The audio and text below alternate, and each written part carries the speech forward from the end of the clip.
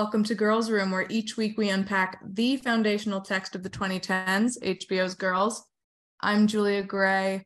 I have my incredible co-host with me, Drew Haskins. Hello. Joining us for episode 6 of season 4, we have an insanely special guest, honestly, someone I've wanted to have on maybe since we started. Social media strategist and culture writer, Peyton Dix. What's up? Hello. This is literally like the honor of my life. Like, I can die happy now. This is the only thing I like to talk about. So yes. Thank you so much for having me. I knew you would have amazing takes. I can't wait to hear which girl you are, but we will save that question.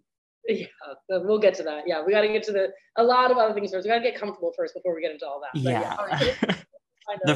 The first question we usually ask our guests is, how did you come to the show in the first place?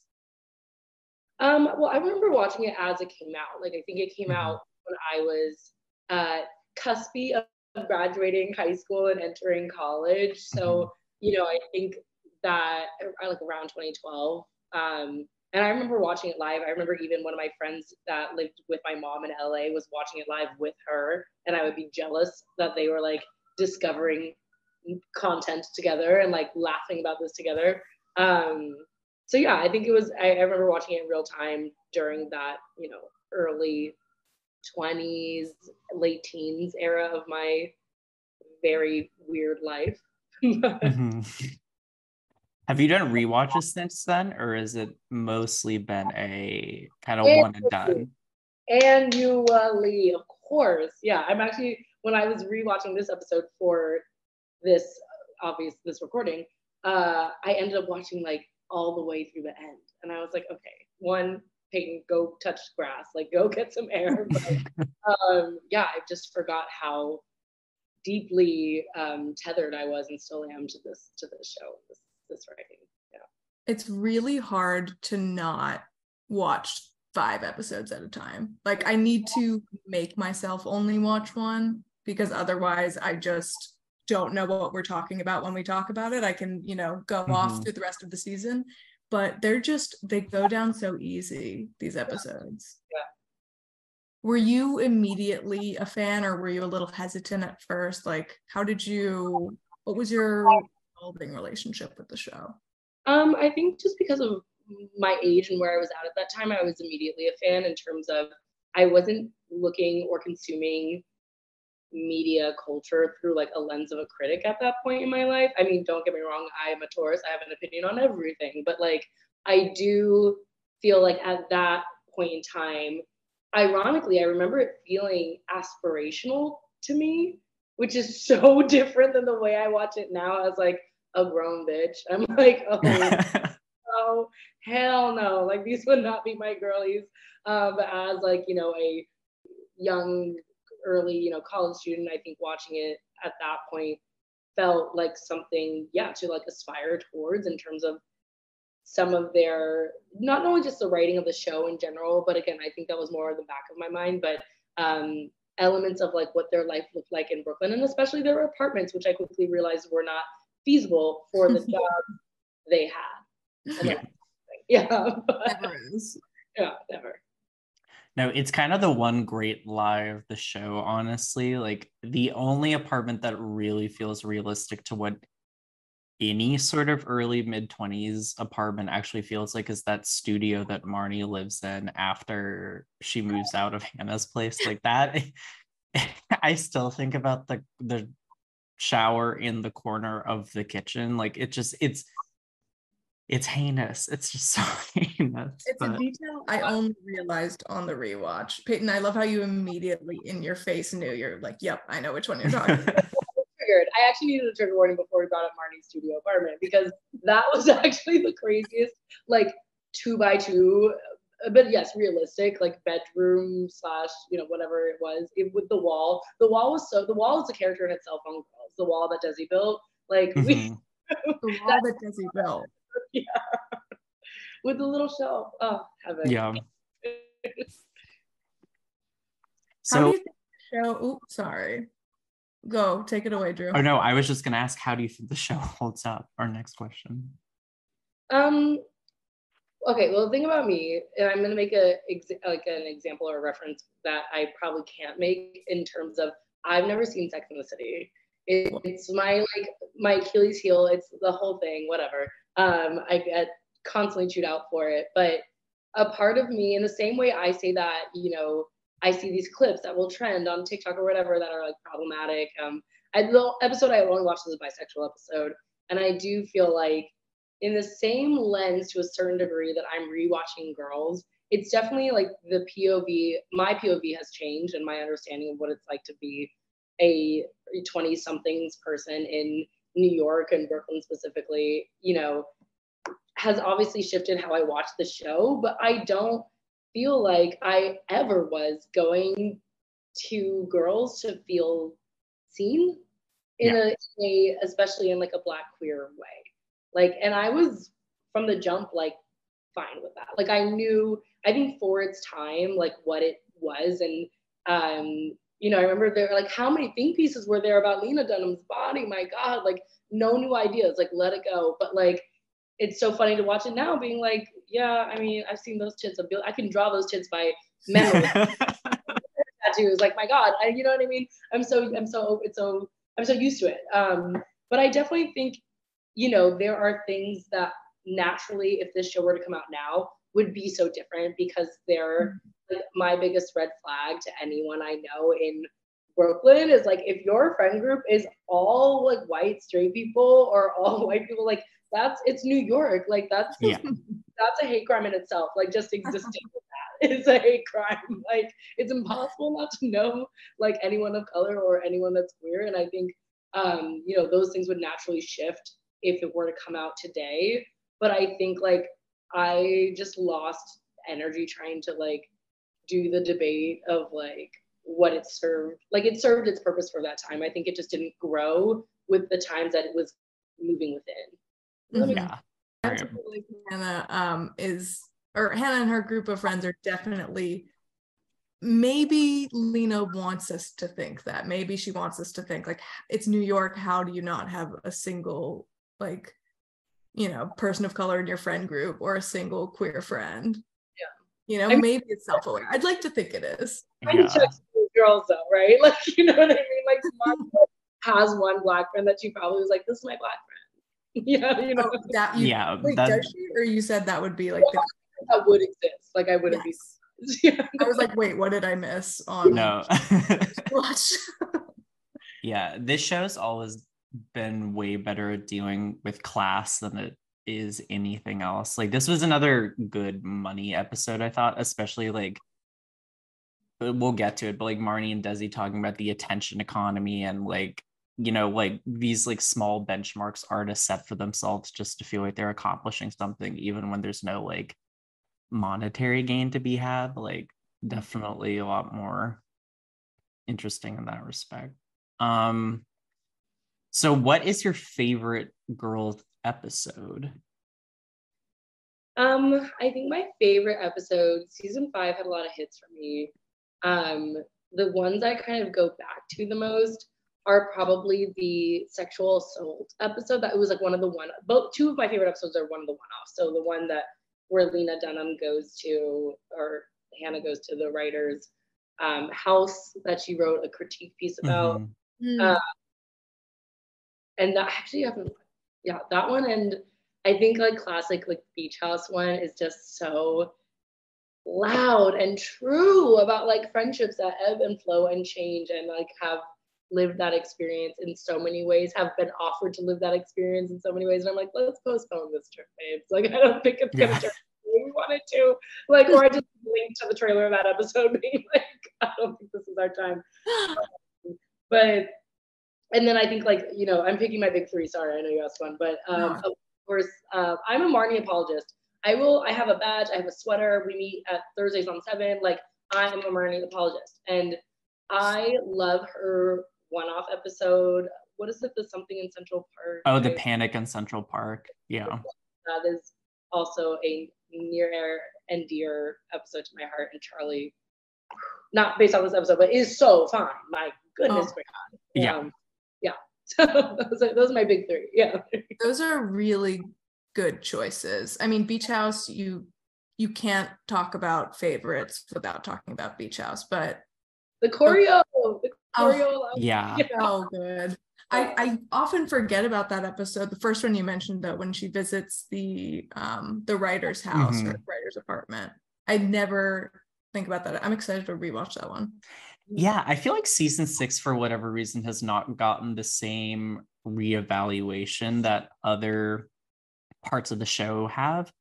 And I'm so excited to get there because I remember really loving season 6 when it came out. And like, yeah, that episode is definitely my favorite. I am so happy to hear, though, that you are a Marnie apologist. I feel like this season 4 squad of guests we've had have all been Marnie apologists, which makes me, as a Marnie apologist, feel very like safe and held. That's great to hear. Do you identify with her as your favorite girl too, or what? Even a little bit, no, but I do think that, and I feel like she's having, I've posted a bit on TikTok about like girls, my feelings on girls episodes, specifically Jessa and specifically Marnie, as like Jessa being someone that I went into it being like, she's heaven, she's who I want to be. This is like, I want to identify as Jessa. That's not real. You cannot identify as Jessa. And if you do, you are so not a Jessa. I don't even know what that would mean. And then I think like as I got older or rewatching it now, I'm like, oh my God, I'm Marnie. And I so get like planning a dinner down to the T and like getting pissed when things are like, it's my Virgo rising, but it's so funny to think about who I aspired towards or identified as or thought I was when I was younger and how that changed now. And I think a lot of the people that grew up with the show are very much in that mindset because they're probably in their like late 20s, early 30s and like having a totally different, sense of self at this point, which is just, so funny to me. I don't think she's my favorite, but I do think she just got way too much heat for me. Like, honestly, like, I mean, Shosh is my favorite for sure. Shosh, and I don't identify as Shosh. I wish I did. I wish I was a Shosh. Especially like later season Shosh where she really comes into herself and is like, fuck all y'all. But yeah, I think Shosh is my favorite, but Marnie, I think, deserves a lot more respect than we give her. And that's then, really, I mean, yeah. Sorry, wait, what was the last thing you said? And deserve more respect for that than the characters gave her as well. Like, I needed Hannah to really like recognize real. Like, she's showing up, she's always there. Like, she never had a job, so of course she was always there too. She was just like, she was a good friend. Yeah. I feel like this rewatch has been a lot of us and our guests appreciating Marnie and reappraising, because I mean, Marnie is painted as the annoying one, painted as the type A kind of control freak, but she really is like, she knows what she's talking about. When she knows, she knows. Yeah, like you kind of have to be a Marnie in some way because Marnie's the only one of the core 4 that really adheres to any sort of order. Like, even though that order is so misplaced half the time, and especially this season, it's just like humiliation after humiliation. Like, she still has some sort of personal routine and code that like, and I think she adopted it sooner than the other 4, that you kind of have to be a functioning adult. Yeah. I mean, she was really in the trenches. Like, once you're seeing the cover of Stronger, that's when it's time to like seek help, And I've been there. Let's talk about Saturn Return. Like, I've done my version of singing Stronger in the middle of a party. That is not about me, Right. Should we get into the episode itself? Yeah, I think we should. Honestly, I'm so glad we get another episode of Mimi Rose. I adore talking about Mimi Rose. I do not adore the character of Mimi Rose, but she's a rich tapestry to expand on. Yeah. But okay, so last episode, Hannah returned from Iowa. She staged a sit-in in her apartment, which is now taken over by Adam and his new girlfriend, Mimi Rose Howard. And each girl visited and consoled Hannah in their own, quirky ways. And Hannah eventually came to the conclusion that she needs to step away from Adam and kind of move on with her life. So she goes to the storage facility where he put all her shit, and she sleeps on the couch, and then we're on to episode 6. I feel really sad for Hannah. She's waking up alone, and Adam is waking up next to gorgeous Mimi Rose. Mm-hmm. That's and how that gorgeous apartment too. Oh, I'm apartment. obsessed with her apartment. Yeah, the bed, like high-rise bed, heaven. Yeah. Oh my god. Of course she has that apartment. Also, like, how are you paying for that apartment? I just have questions. Yeah. I'm rounding up comes from money. You know, you can't be that level of an artist. Mm-hmm. Yeah. I mean, she's giving TED Talks or whatever it was. So like there's something going on. Do those pay? I don't know. In the cut, maybe. We'll see. Like Sure. Yeah. It is interesting to watch Adam do these kind of Hannah-y touches to her, though, like sneaking out of bed, like tucking her in, making breakfast, and just coddling her in a way that she clearly doesn't necessarily need, but is like down to play into the fantasy of like being taken care of like that. Yeah.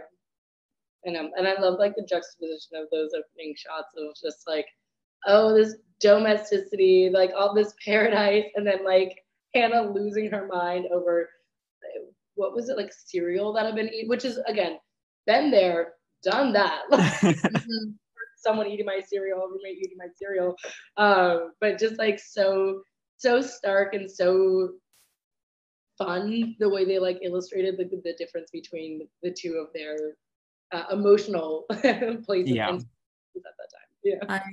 I loved that. I mean, yeah, Adam's preparing this lovely breakfast for Mimi Rose that they eat outside, and then, like you said, Hannah's crying to Elijah because there's no more Cinnamon Toast Crunch left. And why didn't Mimi Rose and Adam just get their own Cinnamon Toast Crunch and label it?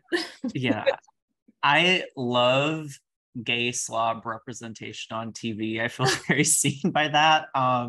It's just like Elijah walking around like eating everyone's cereal, like just like scratching his balls everywhere. I was like, we don't get to see this that often.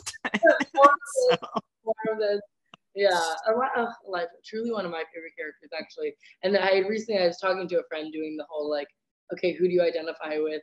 And then I was like, oh wait, maybe there's a little Elijah in me that I haven't truly tapped into because I'm too caught up with, you know, the 4 girlies that I'm not thinking about our supporting characters as well. Yeah. But yeah, love me some Elijah for real. But, Elijah's the unsung hero of the show. Mm-hmm. Like, oh yeah, absolutely. And like a very unfortunate hot take I have is that or maybe it's not a hot take, I don't know, I just got some looks when I said this before, which is like, I thought the Elijah Marnie like hookup scene, I know this is not on this episode, I thought it was kind of hot. Sorry. They do have really good chemistry with each other. And like I've said this on the show before too, but like Marnie and Elijah together is one of my favorite stealth pairings on Girls. Like whenever they get into little adventures and like have little asides, like heaven on me. Yeah, I completely agree. Took it a step forward with the sex, but you know what I mean. I was rocking. Let's go. But, you're onto something. There's something going on there. Mm-hmm. So what do you think about Mimi Rose as a character? I think her name is absolute perfection. I think there's a small note when they start getting into, I don't know if we're kind of going to go chronologically, but like into the abortion aspect where Adam asks like, who took you? And she's like, Sue Ellen Grace or whatever. And I was like, oh, Sue Ellen, these hyphenated names, it's so specifically like white. And I love that in a way that like is so rich in culture. Part of me when we're introduced to her, wanted to like her and find that there was something underneath. But I think like in later episodes, I really am like, oh no, fuck her truly. And like the type of woman that she can be or embodies. But I do think she's almost like a different type of Jessa to me in the way that when Hannah's in therapy And the therapist is like, you know, she's a slim figure and a little button nose. And Hannah's like, what? I did not tell you those details.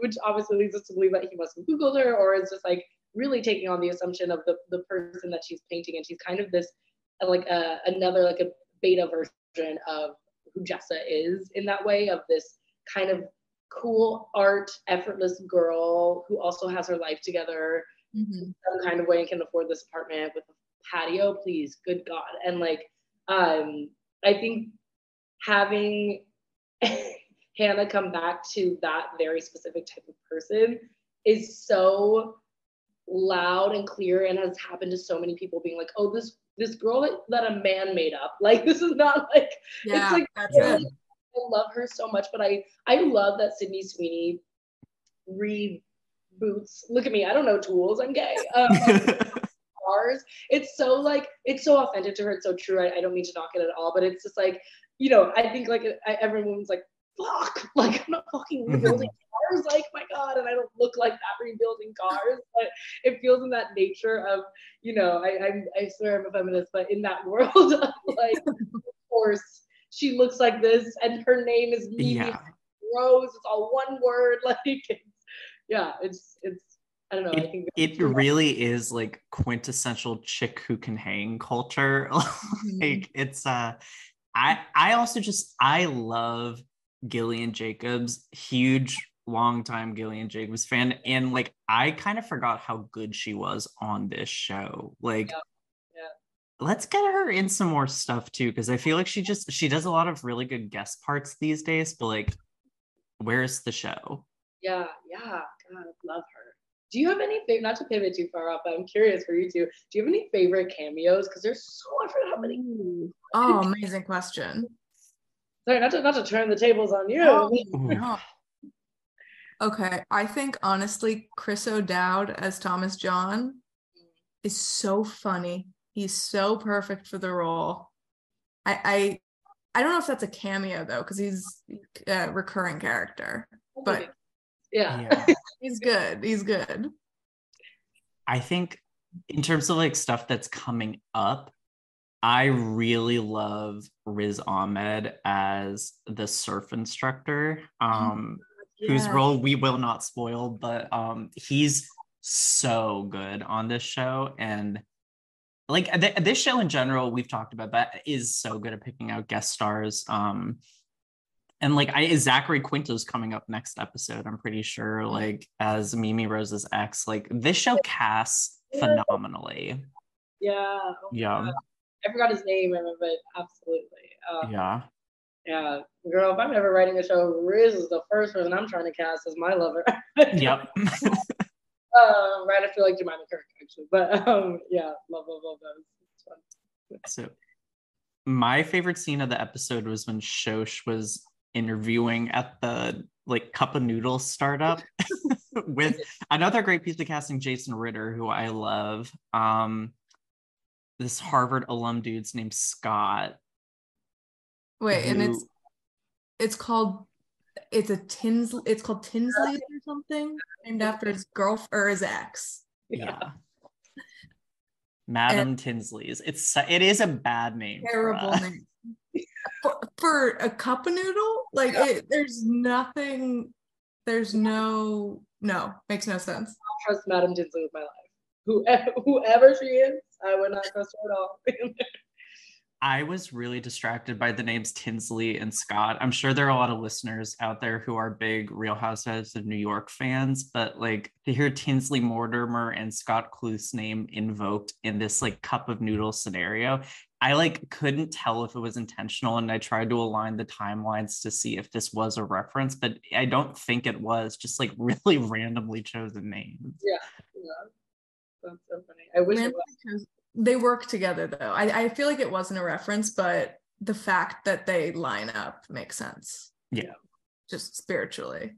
But I love Shosh immediately is like, I hate the name, and says that it's the noodles are old rice that smell like Badusi. Badusi. He doesn't know what that is. I've never heard that term, admittedly, and it does mean butt, dick, and pussy. So she's not getting the job, obviously. The people's princess. We really love Shosh in this house. She's a queen. She is such a forward thinker, like introducing new terminology to the lexicon, rocking a bob, like it's. She kind of gagged a little bit. Sorry. Coming for her gig. Oh my God. I did really love her saying, wow, a Harvard alum, such an exciting story. Do you mind if I write about it for Holy Shit magazine? Like, I mean, she really has a way with words. Like they Yeah. should have hired her, or he should have hired her. Yeah.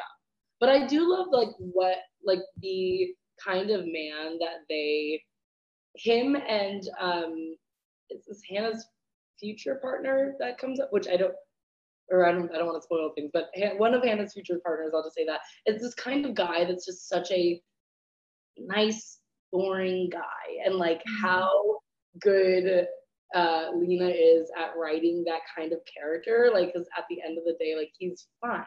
Like, they're just like dudes, like they're dudes that are fine, you know, and how, you know, uninteresting that is to these characters who are really dynamic women, especially Shosh. Like, she's already, you know, coming in hot with ideas. That's what I would say. Yeah. Or would you forward thinker? I do like how she tanked this interview from the jump too. Like, one thing about her, like, she may not know how to approach situations, but she knows when she's in a bad one. And obviously, like, working at a cup of noodles startup, working at like a cashmere agency or whatever, like, those aren't going to be good roles for her, and they're not going to fit her plan. But like, even if she burns bridges in the process, she knows she's not supposed to be there. And like, things do work out professionally for her just because she inadvertently plays the long game. Like, forward thinker. I'm constantly impressed by her. Always. Oh my God. Yeah, I love that. I find it like, of course he asked her on a date. I think it's they're such a couple that would date for like 6 months and then never speak again. And that's exactly what we all, including them, needed. Just that. Yes. I feel like we cannot talk about this episode without talking about Marnie and Desi having sex to their own song. Oh, I know.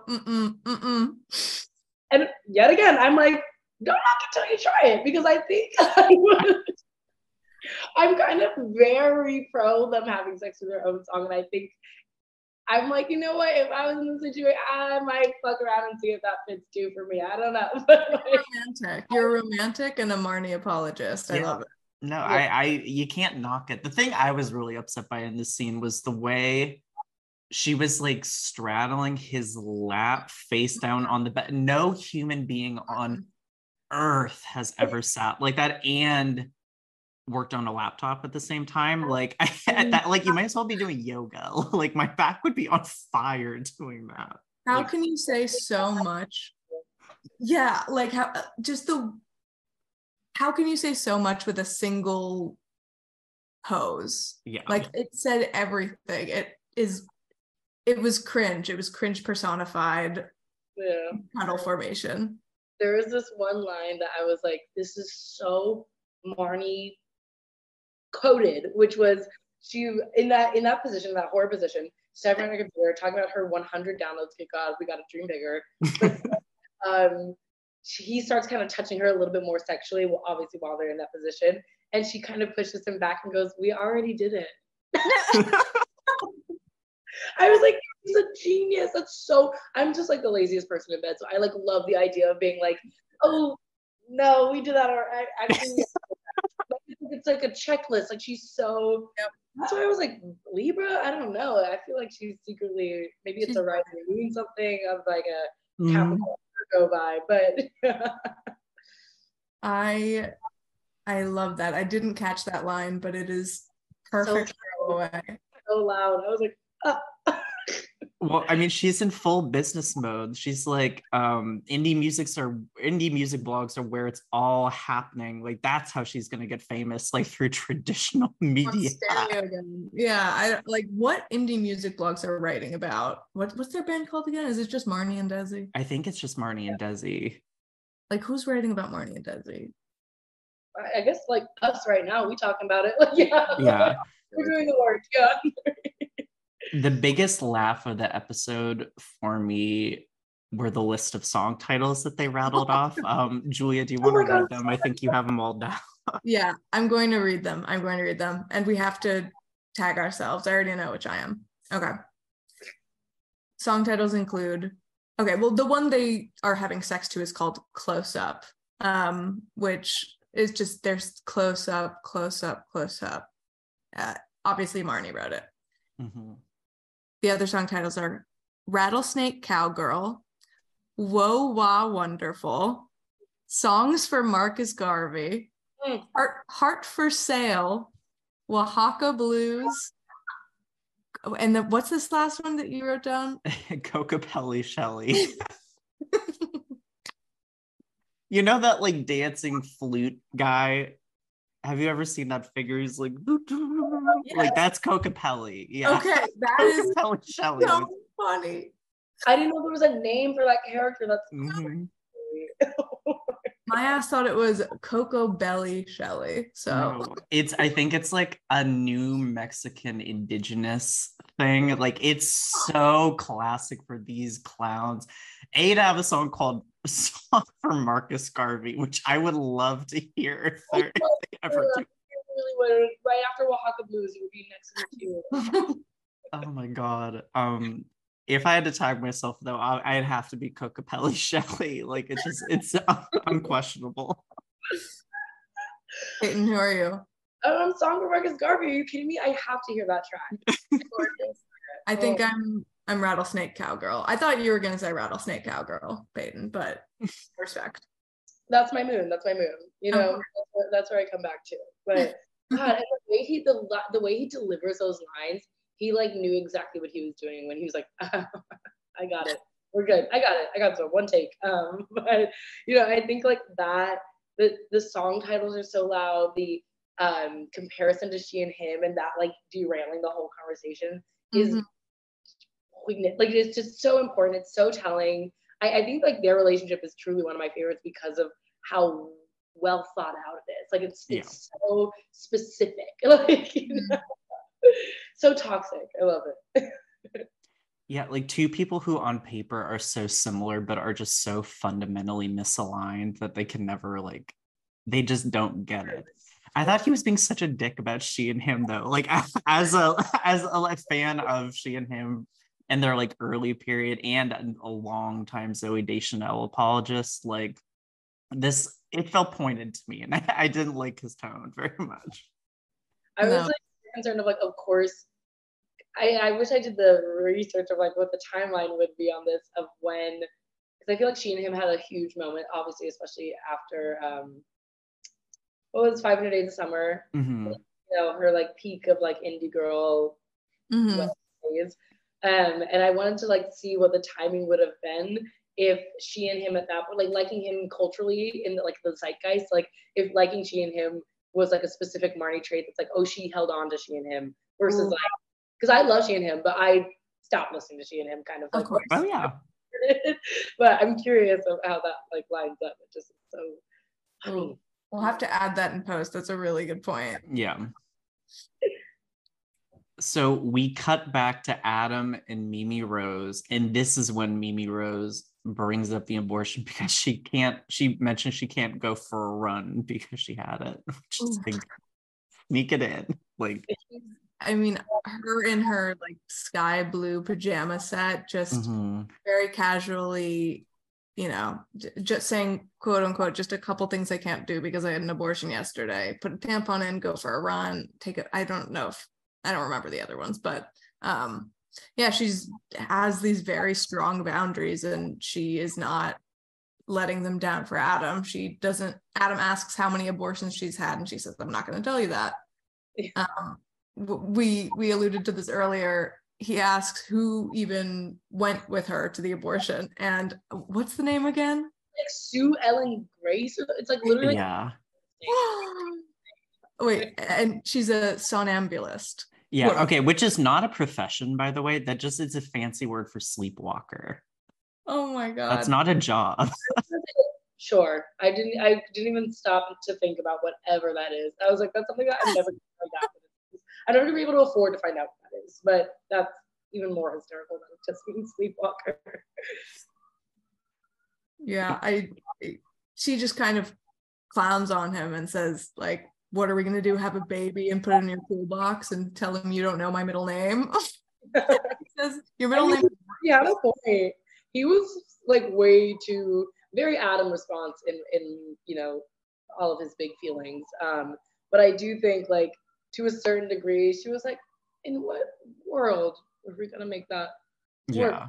Like, like, I'm sure she's like had pants that lasted longer than her relationship with him. Like, I don't know. I just felt like that was really, I appreciated that aspect of her. I mean, the way she just casually dropped it is a very different thing, but I loved that she was like, babe, like, be fucking for real. Like, Yeah. I was surprised she didn't walk out after the like the table shoving, like toolbox to the floor shoving. Like, that does not really seem like the kind of shit that Mimi Rose Howard puts up with. And it also felt like very old Adam too. Like, one of the nice things about beginning of season 3 onward is how much we see him grow and tamp down and work on his rage issues. And this very much was like a regression to early season.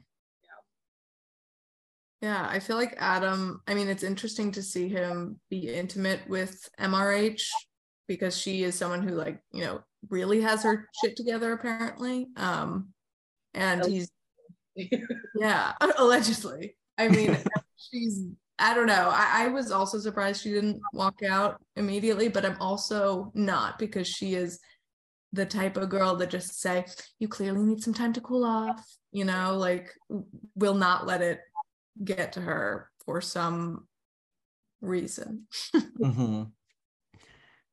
I loved the scene in the therapist's office too. I always loved Hannah with her therapist in general, but like we touched on earlier, how he like idealizes Mimi Rose as like this slim, fascinating woman with a pinched nose.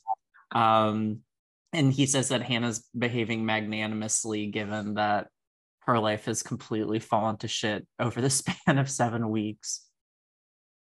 Yeah, I don't know, I don't quite remember how she comes to the conclusion, but she says that writing, she's not sure if writing was really fulfilling, and then she realizes she might actually want to quote unquote help people. Like, she doesn't know what that means really, but I love just a rainbow generalization of help people. Yeah, you know, for sure. And the way that he like is clearly a bad therapist, but the way he was like, you're kind of eating this up, girl. Like, I've never heard her. I'm like, she sounds like a child to be like, I'm actually gonna just help people. Yeah. So yeah.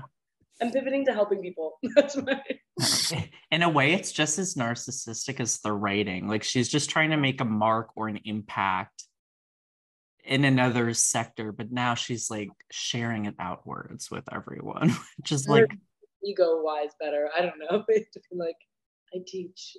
Yeah. It's funny to watch all the girls in Elijah clock her at brunch though for being just like a pathological narcissist. Like, I think Adam says, well, he says, you're like the most selfish person I know. I don't think you'd share a Kit Kat. And Marnie reveals that she kept the fire extinguisher in her room when they lived together, just in case she needed to get to it. That's crazy.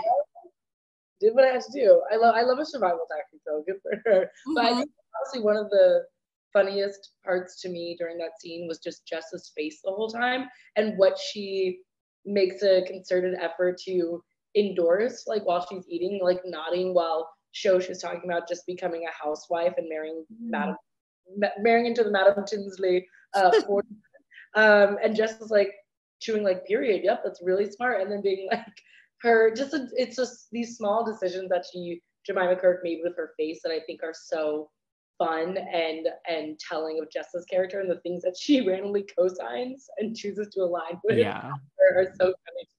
I think she knows she's on thin ice too from that introducing Adam to Mimi Rose scenario. So she's laying low. She's just smiling and nodding. Like Elijah is suggesting that Hannah get a job in ice capades, clog modeling, being a school marm, or being a girl who gets killed in a Lifetime movie. Another contender for biggest laugh of the episode. So cruel. I mean, clog model and school model. So... Clog model feels like inherently queer, and I love that. I was like, oh yeah, I see that. I feel like that's something she'd explore. But yeah. As a clog enthusiast myself, that actually seemed like a fun job. If people are hiring, like I'll go to Flu Vlog or whatever. Casting? I don't know. Yeah. I'll do it. I'm walking Prada in Birkenstock in the fall. That's my gig. But she does get the idea to become a teacher, which sets us up for kind of the next great phase of the show.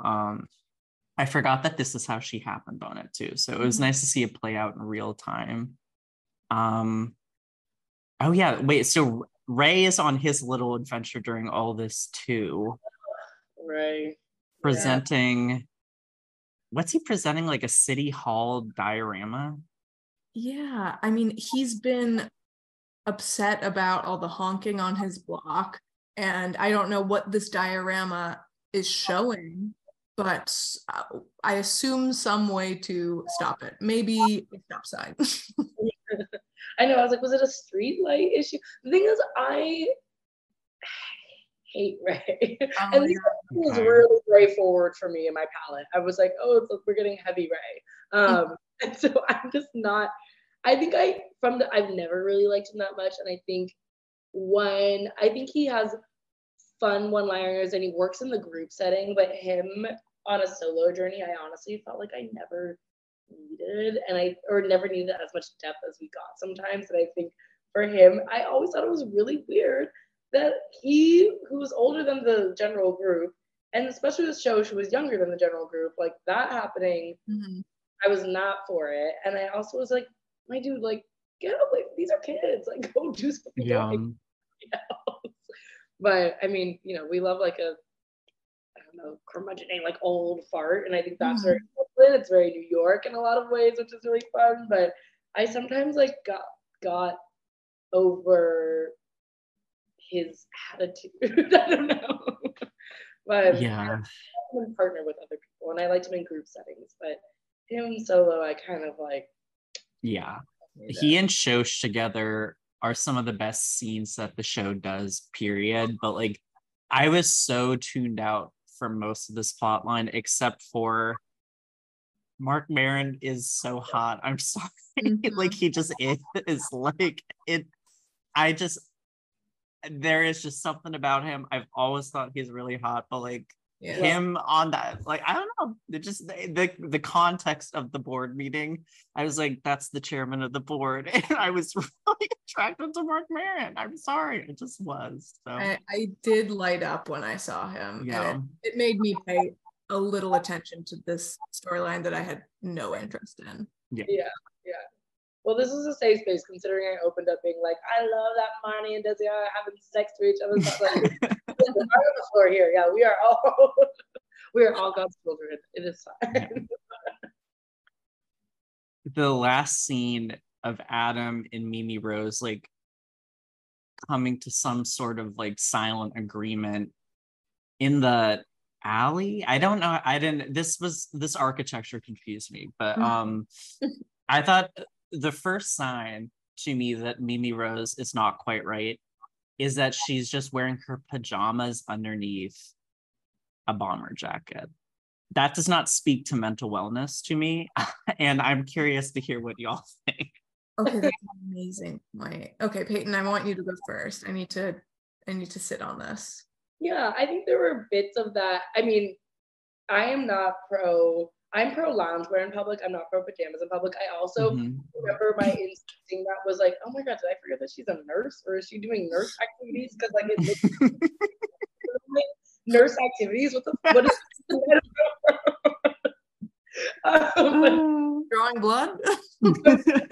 I don't know what I'm saying anymore. But I do think like so the aesthetics, I agree there, but I do think the conversation that they have didn't land for me, and it felt like very and maybe this was intentional. I think it was because of how things, as we won't spoil things, but how things end up. It felt like therapy talk in the way that people kind of use now, in the way that like, oh, you like learned a word and now you're just kind of repeating it, or you didn't even learn it, you heard it. Because I don't feel like there was a lot of genuine emotion behind Mimi Rose in terms of her kind of dying on this hill of like, I don't need you, but I like having you around. And that's like not the base of like what a strong relationship is built of. It was like, we're vibing, you could be here if you want. Like that's maybe not the right, I don't know, language, but it is very Mimi Rose language, that works for her of how she communicated that with Adam. So I remember, I feel like when I saw that scene originally, I thought it was so like adult and mature, and she's just a woman like owning herself, and like, it's so empowering. And then I kind of reheard it back and I was like, oh, this actually seems a little annoying. But yeah, that's where I landed. What about you, Julia? Well, for the pajamas, it makes so much sense for her because those pajamas are like really expensive and kind of advertised as wear anywhere pajamas, like fashion pajamas. And I don't support it, but I do believe it. I feel like the conversation they have is so rom-com-y. Like he says, I need my butcher more than you need me. It's just all these kind of weird, cheesy one-liners. But I think you're right that Mimi Rose is so emotionally detached. And I think she thinks that's her superpower, but I think it's just doesn't make for a real relationship, but we'll find that out. Yeah, I kind of don't know what we're supposed to make of this, honestly, because the Hannah Adam relationship was so codependent that I get that he's kind of borderline overreacting to her making an autonomous decision for herself. But like y'all said, she's very annoying about it. Like, basket of flowers, pajamas on the sidewalk, like, I don't know, monitoring the situation there. Watch this space. Yeah. Yeah. And then the episode ends with Hannah walking into a school for her interview, or like the next day of her, or the first day of her job. Like the school growth. Is, yeah. And Adam is tucking in Mimi Rose like she said she likes, so they're still together. Yeah. In the way that she likes. Even then I'm like, oh. Yeah. Okay, so I guess we should move on to our final segments. The first question we ask is, which girl are you in this episode? And girl is broad. Girl can be any character, but we're using the gender neutral girl. Yes. We love the gender neutral girl. In this episode, I feel like, I don't know, maybe where I'm at now is very Shosh. I'm always aspiring towards Shosh, but I do think like in a time to be like, I'm gonna tell it to you straight and I'm not gonna beat around the bush, and like, here's how I feel. So I'd like to think I'm in that era of like, I don't know, maybe because I'm going through my Saturn return that I'm just saying like, fuck no to a lot more things. But yeah, so I'm a Shosh this episode. I think I had a rare Hannah episode for me. As someone who is very possessive about food and has a lot of like misplaced altruism, and probably subscribes mistakenly to the belief that like a new job will fix everything in my life. That three-way combo really hit home for me today. Love. Yeah, honestly, Peyton, I'm pretty much a Hannah through and through, regrettably, but I did feel Hannah sad about her cereal. I also felt Hannah when she's kind of just letting her friends tell her what she is and what she should do, and just, you know, saying, yeah, no, you're right, that works, all right. School. Like workshopping your next life decision. Yeah, love that idea. Yeah. Just kind of giving over, like, yeah, they know better, I have no idea, I guess I'll be a teacher. Like, I can't do, so I'll teach. Yeah. Perfect. We also love to do a little end of episode fit check, checking in on our favorite, least favorite, most alarming outfit of the episode. Oh my God, I wish I paid more attention to what. Well, honestly, now that we're talking about it, maybe the Mimi Rose outfit with the what I literally thought were scrubs. Like, I didn't even in pajamas. I thought they were scrubs, and in my head, I was like, okay, she's not a nurse. But then I was like, but she would. Maybe that's like a weird, like the way like a lot of like I knew these rich kids growing up that would love to steal bowling shoes. Oh my God. And it was so like, this person gets paid like $10.99 an hour to like chase you for these shoes. Like, don't do this. Like, Yeah. in that territory of like, did she like body a nurse and then take her? Like, who knows? But anyway, that outfit was definitely a little noteworthy. But yeah, I think that's probably a good one, but maybe it's just fresh in my memory because we just talked about it. No, that's also what I said. I couldn't recall a single other outfit because her blue PJs just ring so clear in my mind. Loud. Yeah, outside the PJs, the only two that really stuck out to me were Elijah's gay slob briefs, like felt seen, and then for once Hannah looked really nice at the end of the episode when she's walking into the school. I thought that dress was very pretty. Oh, so we'll give it to her there for one time. Like, season 4 has been her rock bottom for fashion, so it was nice to see her pivot out, however briefly. Yeah, I don't know if she's so long, but it's nice to see. Yeah. And then the last segment, who's the MVP and the LVP of the episode? What is LVP, like least valuable player? Yeah, least valuable player. It's either least valuable player or Lisa Vanderpump play, depending on who you ask. So that was you to say. Oh my God. There's only two, and those are the Ray is my LVP. Actually, I mean, as much as I admired his little like speech, as they called it, a tantrum oops, but maybe that's just my bias, and I'm okay with it being my bias. MVP is I would say Shosh, because she fumbled a bag, but she did bag a date, and I think that's powerful. I think women's powers are endless in the way that totally. Spoke her mind, didn't get a job, did get a date. Love. Yeah, I think my MVP for once, Hannah again. I think she figured it out pretty well for herself this episode. Her therapy session was not great, but I think she has some forward momentum, and maybe I just have a really low bar with her, but like she made it work for her. LVP, once again, as it will be every episode until Panic in Central Park, Marnie, this just another humiliation. I almost said Marnie as my MVP just for having sex to her own music, and wow. she got 100 downloads. You gotta take the win. You gotta take the win. Small wins, girl. Okay, small wins. I also have Marnie as LVP, honestly, but we were Marnie apologists in this group, and y'all are dogging my girl. Oh my God. I just, I mean, now that I think about it again, no, it's still Marnie. It's still Marnie. Yeah. And it's hard not to pick her. It's always hard not to pick her.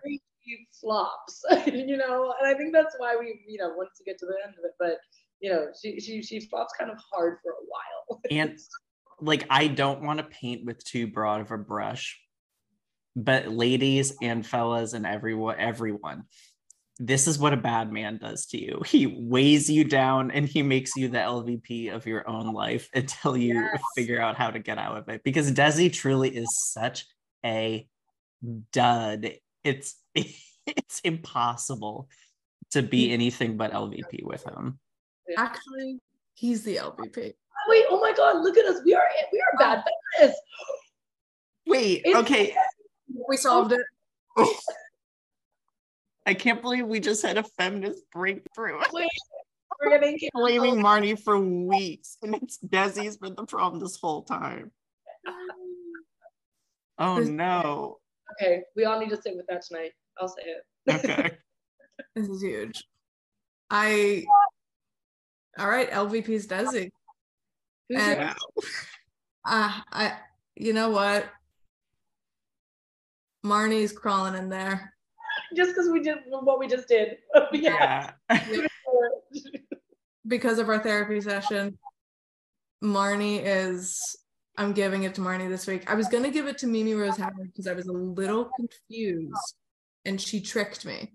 Yeah. She tricked me into thinking her boundaries are like a impressive sense of independence, but I don't know. I don't know about that anymore. I'm good. I do want to stick up for Mimi Rose a little bit. They have only been dating for 7 weeks. Like, I'm not being like fully vulnerable with people after like 6 months, much less 7 weeks. Very true. Yeah, Adam had he has not only high expectations, but also this famous word called trauma. That's coming up. It's a show about trauma. No, it is a show about trauma. Man, I cannot believe I would like to issue a retroactive apology to Marnie Michaels for demeaning her. Genuinely trashing her. Yeah. Wait, all of our faces when we got to that realization was like, oh, like the patriarchy. Yeah. Mm-hmm. We're the problem. We're the problem. Yeah. We're not misogynists, we're just haters. Like, that's where we have the I'm actually fine with that. Yeah. Yeah, I'm at peace with that too. As if I didn't spend like literally 4 hours last Monday night tweeting about the Met Gala and critiquing everyone's appearance. It's like I have no leg to stand on whatsoever. You're not a hater, you're a critic, and that's beautiful. That's beautiful. Peyton, thank you so much for being here. You have changed the game. You've clarified things for us, and we are forever grateful.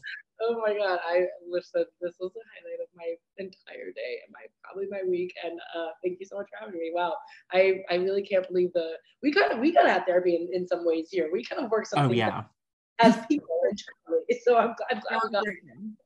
Yeah, but thank you so much for having me on. It's so much fun. Where can people find you on social media if you'd like to be found? Yeah, if you'd like to be found, that's a great clarification. Mm-hmm. You can find me on Instagram at Peyton Dix, or on Twitter at Dix Peyton, or on TikTok. You may not want to find me there, but if you decide to get into some girls content, there's plenty of it at HomoHoney0. So that's me. All right. Well, this was so much fun. Yeah. And we will see everyone next week for another great episode. Bye.